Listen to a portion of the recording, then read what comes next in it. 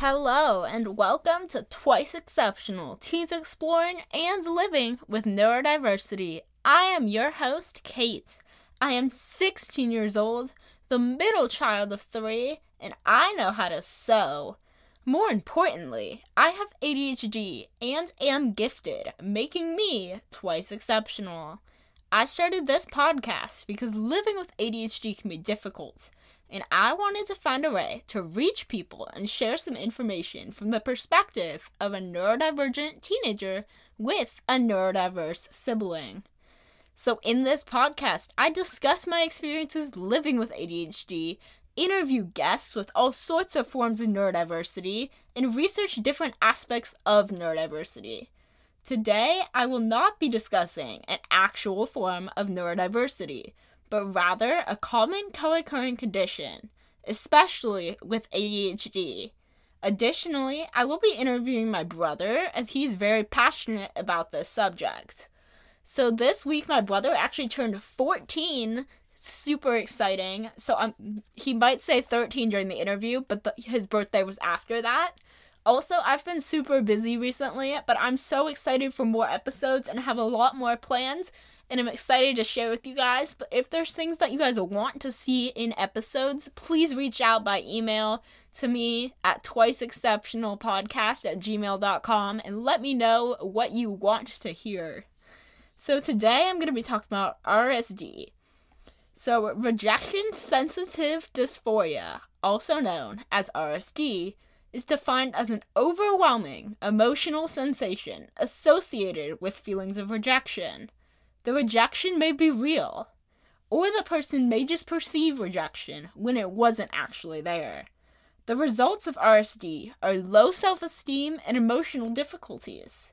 It is a fairly new topic in the medical fields and is not yet recognized in DSM-5, or the Diagnostic and Statistical Manual of Mental Disorders. The 5th edition came out in I think it was 2012, but it was edited in March. ADHD is closely linked with rejection sensitive dysphoria. Some studies believe it may only be present in people with ADHD, but as it is a new condition, not much is known about the likelihood yet. One reason for this link between ADHD and RSD is that ADHD itself increases the chance of facing rejection due to not fitting in and being bad at controlling their impulses. Because people with ADHD tend to be very impulsive, and they also have to deal with those emotional struggles that come with having neurodiversity. Similarly, autism is also frequently associated with RSD because of difficulty perceiving social cues and pure rejection. So, rejection sensitive dysphoria can be internalized or it can be externalized depending on the case and can negatively affect relationships. So some symptoms of RSD include obsessively thinking about negative experiences, perceiving rejection when it's not actually occurring, small rejection being viewed as catastrophic, misperceiving constructive criticism, requests for more, or neutral feedback as rejection, and perfectionism or people-pleasing tendencies. So my brother and I both have RSD, and we've both discussed some of these symptoms before, and some of them present themselves more in one person than the other. So for example, I have a little bit more of the perfectionism or people-pleasing tendencies than my brother has.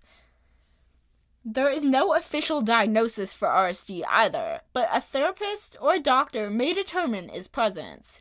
Usually, at this point, you would have a pretty good idea if you find a lot of these symptoms relate to you.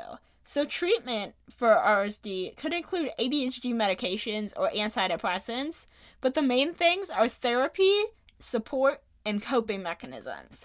So some coping mechanisms would include education about RSD, because knowing the condition and knowing what is happening in your brain is half of the battle to understanding how to treat it. Delayed responses, so not acting on that impulse, especially with the kids with ADHD, to immediately feel rejection and immediately yell at the person, instead taking the time to think about it before responding. talking about RSD. So bringing it up to people you care about and letting other people know what is going on so they understand what you're feeling and can understand how to better express their emotions. And finally, choosing the right relationships.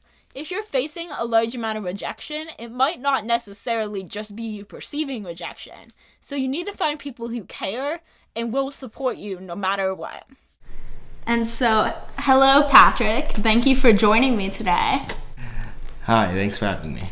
Yeah, so first I want to start with just a little bit of background information. So can you tell us a little bit about yourself, like your name, your age, and your connection to neurodiversity? I'm Patrick, I'm 13, and I have ADHD. When did you first hear about ADHD just in general in your life? Do you remember that moment? Well, my first memory about ADHD is Black Friday. Friday coffee, because coffee makes you calmer when you have ADHD. Yeah, I think Mom was the one who mentioned that. Yeah. And I didn't really know what ADHD was at that point in time, and I don't think you did either.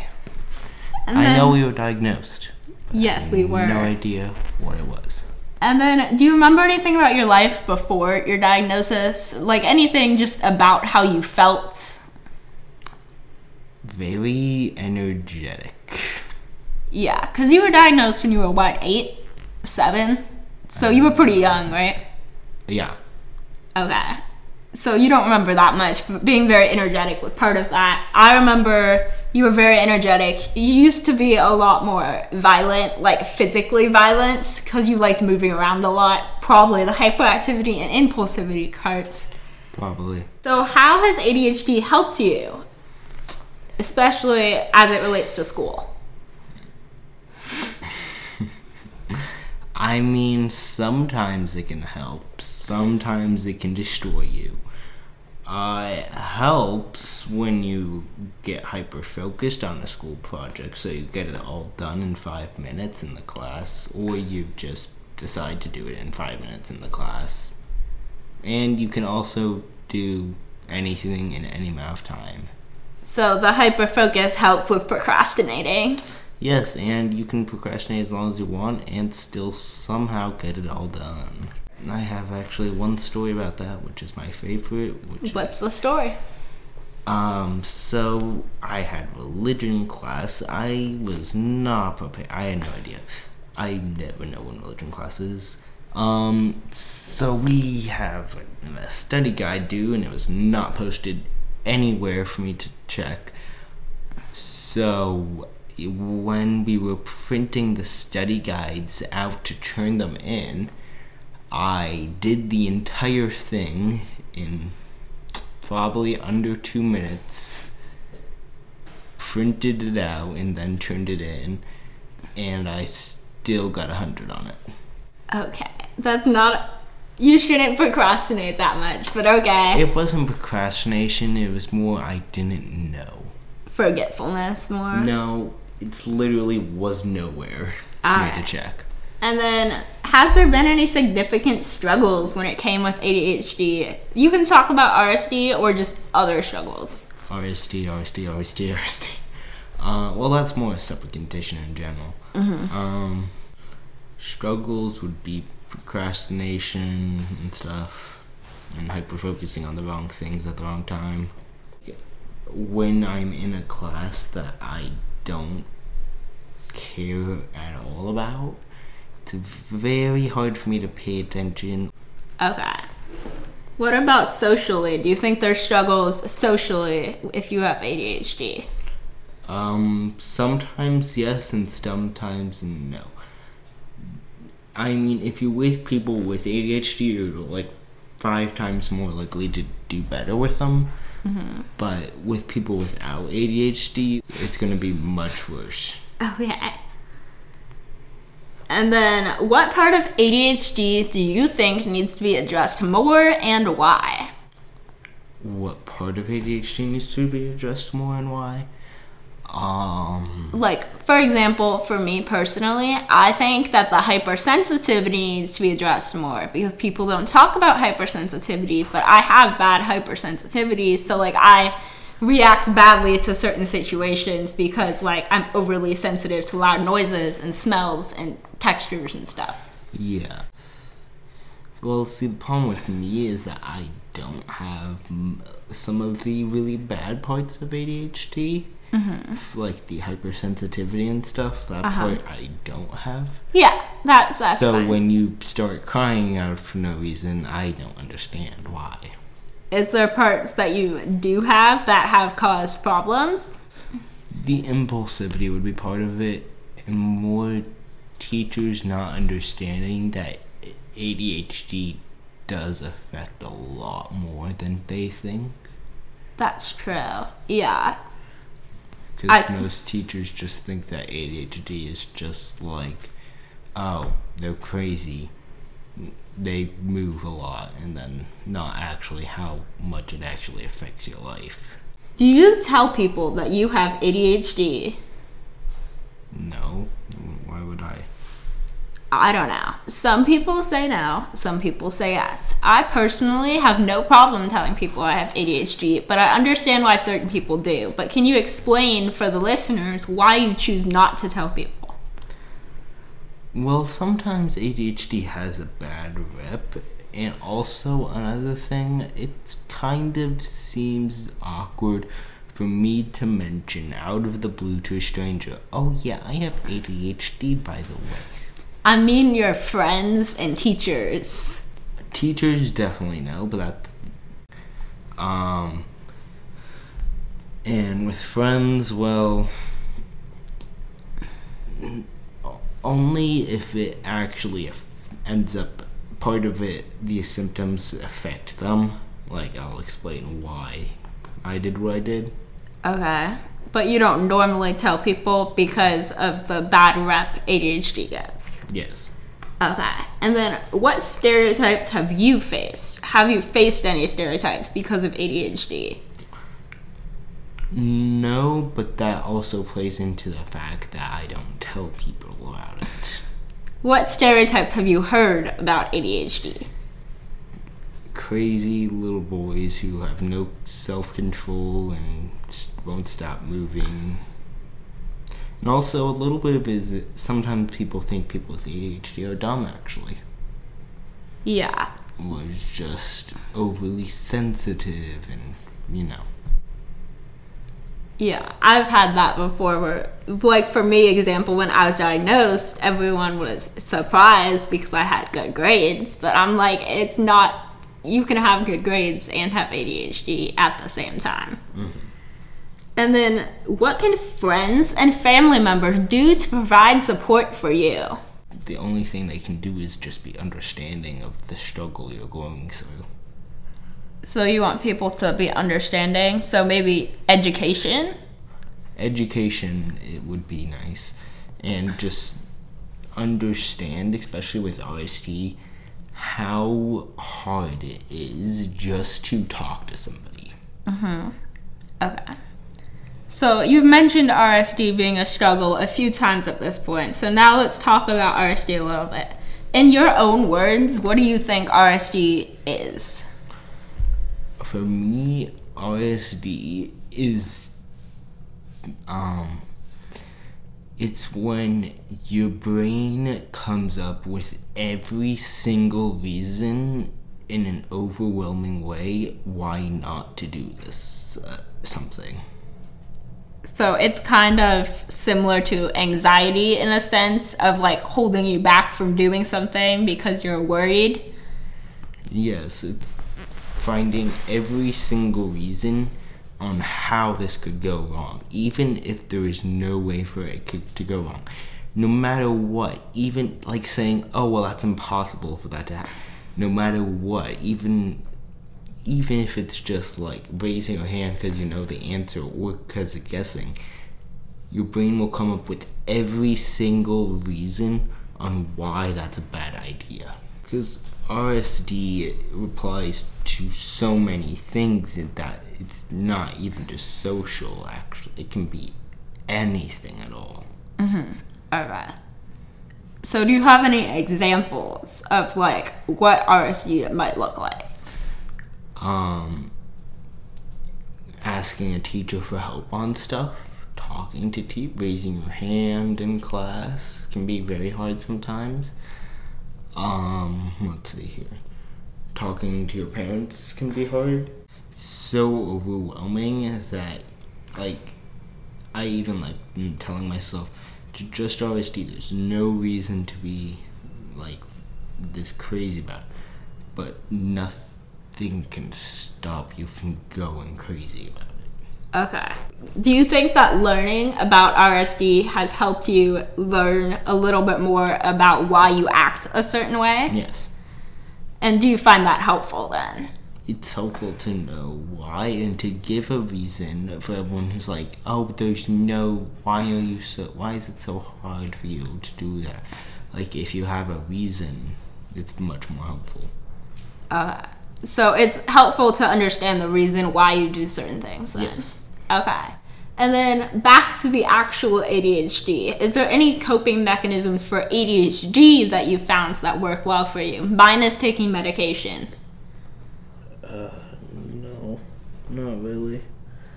ADHD isn't really something you can have a coping mechanism for because it's not like everyone else thinks. It's not something that needs a coping mechanism, really.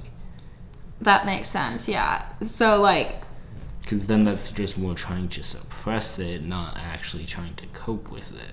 Have you had any recent hyperfixations or hyperfixations in the past that you think would be fun to talk about? I know you've been into Rubik's Cubes, you were into archery, you were into Legos. You've been into Legos multiple times. Yeah, it's just Legos in general. Everyone's been into Legos at least once in their lives. You can't lie to me and say nobody has. One of the odder ones was just researching laptops that I would want. Like, not that I actually would ever be able to get, but, like, just researching laptops that would be nice to have. Okay, so let's talk about me. You have a sibling who has ADHD, which is me, and then you also have Grace, who does not have ADHD. What's it like having a sibling who also has ADHD? Well, it's nice when they hyper-focus on cooking. Because then I you get cooking. good food, which is always nice, and you don't have to work. It's the best part. Okay. I'm joking. Well, it's nice to have someone who knows what you're going through and can understand what you're feeling. Yeah. So I know you were diagnosed with ADHD when you were younger, but when did you start actually like researching or learning more about ADHD? Because for me, I was diagnosed, I was like, okay, whatever. But I didn't start actually learning anything until I saw a TikTok video on Instagram in like 2020, and I was like, oh, I relate to that. Yeah, that's kind of, except that you showed me the videos. I did show you the videos. That's the only way I would know anything about it. Because for me, that's kind of when that passion developed of, oh, this is actually interesting. Because before that, I feel like I got the diagnosis, but I didn't really know what it meant, and I didn't really care what it meant. Yeah. Recently, we went on a trip to London and Edinburgh. That's what my favorite part of that trip was. I am going to walk out right now. Okay, I won't ask you that. You can ask me questions. Become the interviewer. What's it like having a brother with ADHD? It's interesting because sometimes you're really nice to me and you do things and you're nice to me and you understand me, and then other times you get really annoyed with me and I start crying, and then you get really annoyed because I'm crying. Yeah, well, because you're crying for no reason. But yeah, it's nice because sometimes I feel like you understand me, but at other points, it's interesting when you have conversations with two people with ADHD because ADHD is, like, weird. And I don't know what situations you've had where you're around people with ADHD, but, like, when neurodiverse people meet, it's always a really interesting interaction. Ooh, I figured out an answer to another question. What question? The, what's the least addressed part? What's the least addressed part? For me, it would be the audio processing part. Oh, yeah. You might just have audio processing disorder, I probably do. I was looking it up the other day because someone mentioned it. Well, I don't know if it's part of it or not. It kind of is. But, like, your audio processing unit in your brain it's like random checking at security, except it's doing that with words, and the random check is throwing the word into a blender and then spitting it out.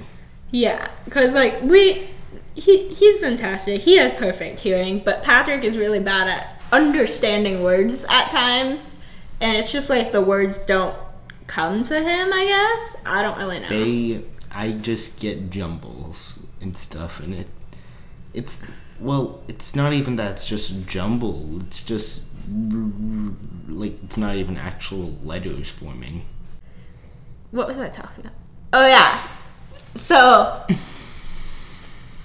conversations with people who are neurodiverse, it's very interesting because, like, there's a lot of ways in which you're connected because you share the similar trait. Mm-hmm. There's always differences, obviously, but I feel like it's really easy to connect with people who have forms of neurodiversity because you guys share some similarities. Mm-hmm. And also, I know that a lot of people with ADHD, when you first meet them, they'll tend to share their whole life story with you in, like, the first time they meet you. I don't need that. I can decrypt that very quickly. Because I've had people overshare a lot, and I overshare a lot. Yeah, I can overshare, but I'm also amazing at figuring out your entire life story before you've told me half of your name. But you don't remember the name, do you? No, I don't, but I do know the life story. Yeah. That's another part of ADHD people don't talk about. Our intuition is actually really good. We're really good at understanding stuff. I'm very good at reading people. We just don't see the same details everyone else sees, but, like, we're really good at getting stuff. It's just, like, we understand energy in rooms, or we can watch a movie and usually figure out, like, who the killer is before everyone else. Yeah, I take that to I can't figure out who the killer is because I can come up with literally a way that every person could have been the killer. Okay. Or I figure it out so much that I find that the killer couldn't have been the killer actually because of blah blah blah blah. Yeah, so it's paying attention to the weird details, but not the main details. Mm-hmm. And I can read people decently easily, but if they tell me something like their name, I won't remember their name. And they expect us to read them in half a second and remember their name? Like, that's unfair. That's unfair. People with ADHD should be...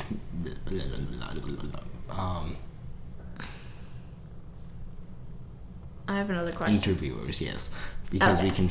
Like, police interviewers and FBI interviewers, that's what our job should be. Okay, I think we'd get a little off topic, but... Sometimes, but we would also figure out everything about them. Okay. So, 504 plans. So, at your school, they don't have these. Nope. But if you go to a public high school, there's these things called 504 plans that people can get for accommodations for their, like, ADHD or other forms of neurodiversity. And often these accommodations include things like extra time on tests. Sometimes they can include things like, if you're bad at hearing, microphones or visuals or stuff like that. What accommodations do you think would be helpful for someone with ADHD? Because I know for me, extra time on tests would not be helpful. It would not change a single thing. The audio processing part would be helpful. Let's see here. And making sure that teachers know that the teachers tell the students they can talk to them. Like, really emphasize that. And make sure the teachers are very open. So teachers need to be more open about talking to them. Yes, and need to be educated about the problem. Yeah, that's a general thing. I think teachers should get more education on ADHD so they can make proper accommodations, because I really understand what it is, because I feel like a lot of them don't quite know what it is. Yeah. Now, before I wrap up this episode, I just wanted to discuss a few of the things that have been going on. So as I have posted on Instagram recently, the past 2 weeks, I've been working at the TGen Bioscience Leadership Academy, which is a program where 20 high school students in Arizona got selected to have this amazing opportunity to learn more about different fields in the biomedical research field and learn all about like different aspects of things they're doing at TGen. It's been a really fun opportunity, and I'm really excited to learn about that. And in addition, I've been able to score another interview that we will be doing later with someone who was giving us a presentation on public speaking. And I'd mentioned I'd had ADHD, and she mentions that she also had it, and I asked her to interview with us. So that is coming up, but that's not the one we are doing next week. Next week, you are going to be hearing from one of my mom's friends who also works in podcasting. So it's going to be a great interview, and I'm really excited for that one. So if you enjoyed this episode, please consider following the podcast on our TikTok and Instagram at twice_exceptionalpodcast.